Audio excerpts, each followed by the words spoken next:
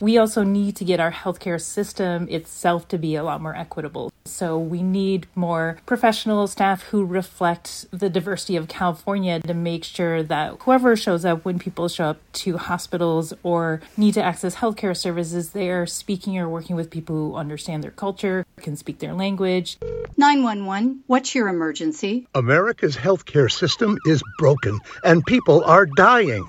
Welcome to Code Wack, where we shine a light on America's callous healthcare system, how it hurts us, and what we can do about it. I'm your host, Brenda Gazar.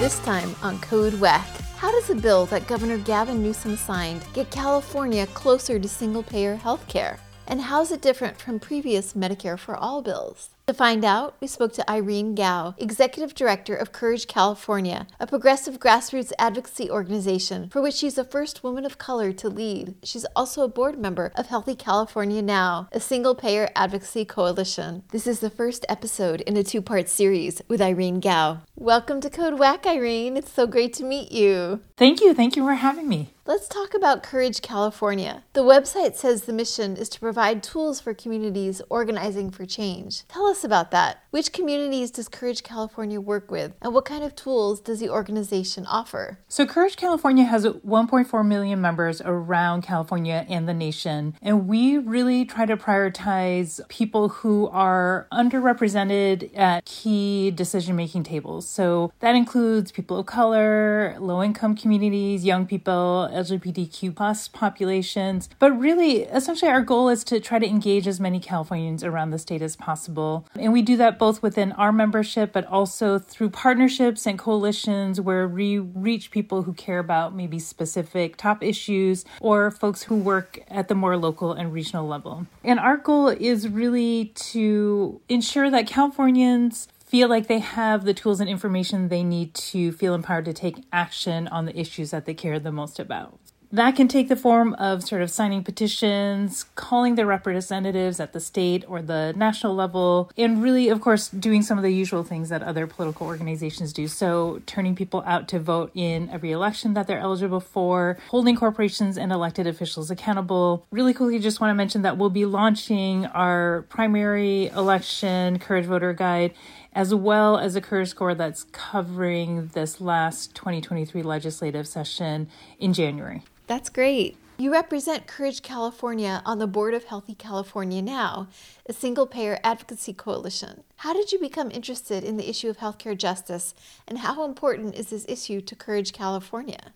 So Courage has always been statewide and multi-issue from the very beginning. And so we've always seen how different issues really intersect and interplay with each other. So for us, healthcare justice has always been a top priority, and especially as it mixes with racial, economic, and climate justice. And I think especially in the last couple of years, folks have especially seen how that is heightened with wildfires, more natural disasters, and seeing the more immediate impacts of climate change, especially climate change on frontline communities. So that's taken a lot of different forms in terms of how we've supported healthcare and healthcare justice. For instance, we've supported every single-payer bill that's made it through the state legislature. We've been pushing for it at the federal level as well. And then, as you mentioned, we're part of the Healthy California Now coalition, but we're also part of a couple other coalitions that are focused on healthcare and looking at ways to expand access to affordable and culturally competent healthcare around California as well. So the Health-for-All coalition and the Care-for-All coalition specifically. And so it's both about what are sort of the big picture goals that we're trying to achieve around healthcare justice like single payer, but also what are the more incremental ways that we can keep making healthcare a lot more accessible and affordable. Got it. This year, the Healthy California Now Coalition sponsored universal healthcare bill, Senate Bill 770, that against significant opposition made it through the California legislature and was just signed in October by Governor Newsom. The bill is said to establish a framework for statewide unified healthcare financing. What does that mean? Well, so for the Healthy California Now coalition, unified healthcare financing really means just single payer. And that just very simply means there's just a single source that would pay for healthcare services for California residents. For us, for Courage and for Healthy California Now Coalition, this is really important because I think people are making the connection to how right now the healthcare insurance industry is very profit driven. And because of that, we have very different outcomes in healthcare than if it were more patient driven. So for us, single payer healthcare run by government sort of eliminates that profit motive and refocuses healthcare back on patients and patient outcomes. And this bill in particular is really about compelling California leaders to start having conversations with the Biden administration about what would help us qualify, what sort of single payer program would qualify for a federal waiver, which would then unlock federal funding for a single payer system. And I know that's really important because almost always when we talk to people about single payer, number one concern is cost. But we're really confident. There's been studies, especially by the Healthy for All California Commission, that shows there will be cost savings. But, we still have to, again, demonstrate how we can actually pull down that funding to pay for a system like that. Right. The bill also states it would establish a framework that would eliminate financial barriers to care and promote healthcare equity. How would it do that? Well, a couple ways. I think, again, pivoting away from healthcare being profit-driven or cutting costs to being more patient-driven will automatically end up with a just drastically different outcome, and people will have very different experiences with healthcare. I think the other really significant one is under a single payer program, every resident of California would be entitled to high quality, culturally competent healthcare services. So that means healthcare would no longer be tied to employment, which obviously is really important. But then it would also help to eliminate barriers that people are facing now in accessing healthcare, whether that's age, disability, income, immigration status. And so by virtue of that, it would make things a lot more equitable. But I also want to acknowledge that we also recognize, and I think a lot of folks recognize, that we also need to get our healthcare system itself to be a lot more equitable. So we need more professional staff who reflect the diversity of California to make sure that whoever shows up, when people show up to hospitals or need to access healthcare services, they are speaking or working with people who understand their culture, can speak their language, and just can consider healthcare in a much more holistic, again, culturally competent way and specific to that patient, instead of feeling like people are cycled in and out of a system that sort of treats them all the same. That's so important. Do you have any personal stories that come to mind when you think of culturally competent care? Yes, I've heard stories from several people who are second generation immigrant or first generation. When they're young, they have started to learn English because they have had to go with their parents to help them translate at the hospitals, at healthcare points, so that their parents understand what's happening.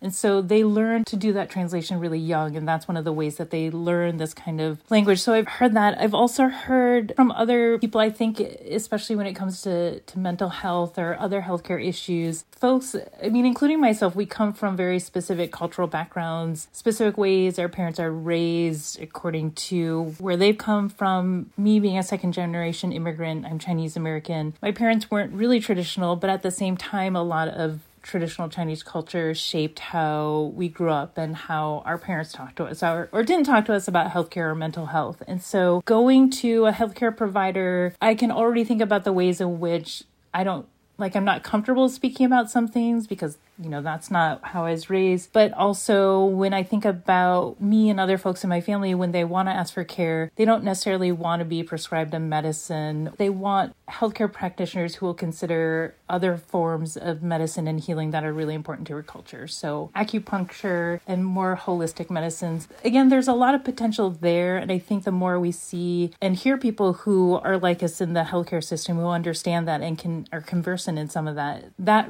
again feels like we're being treated as like whole patients instead of, again, like sort of cycled through a sort of like, okay, this is your diagnosis, this is what we're giving you, and then you're back out the door. Right. And do you think that if we got rid of the profit-driven system, that there would actually be more time and resources for people to deliver culturally competent care? Yes, because I think both there will be more incentive for that because, again, when you're focused on the patient, you want better outcomes for the patient. And so long-term, we know that that means more investment in preventative care.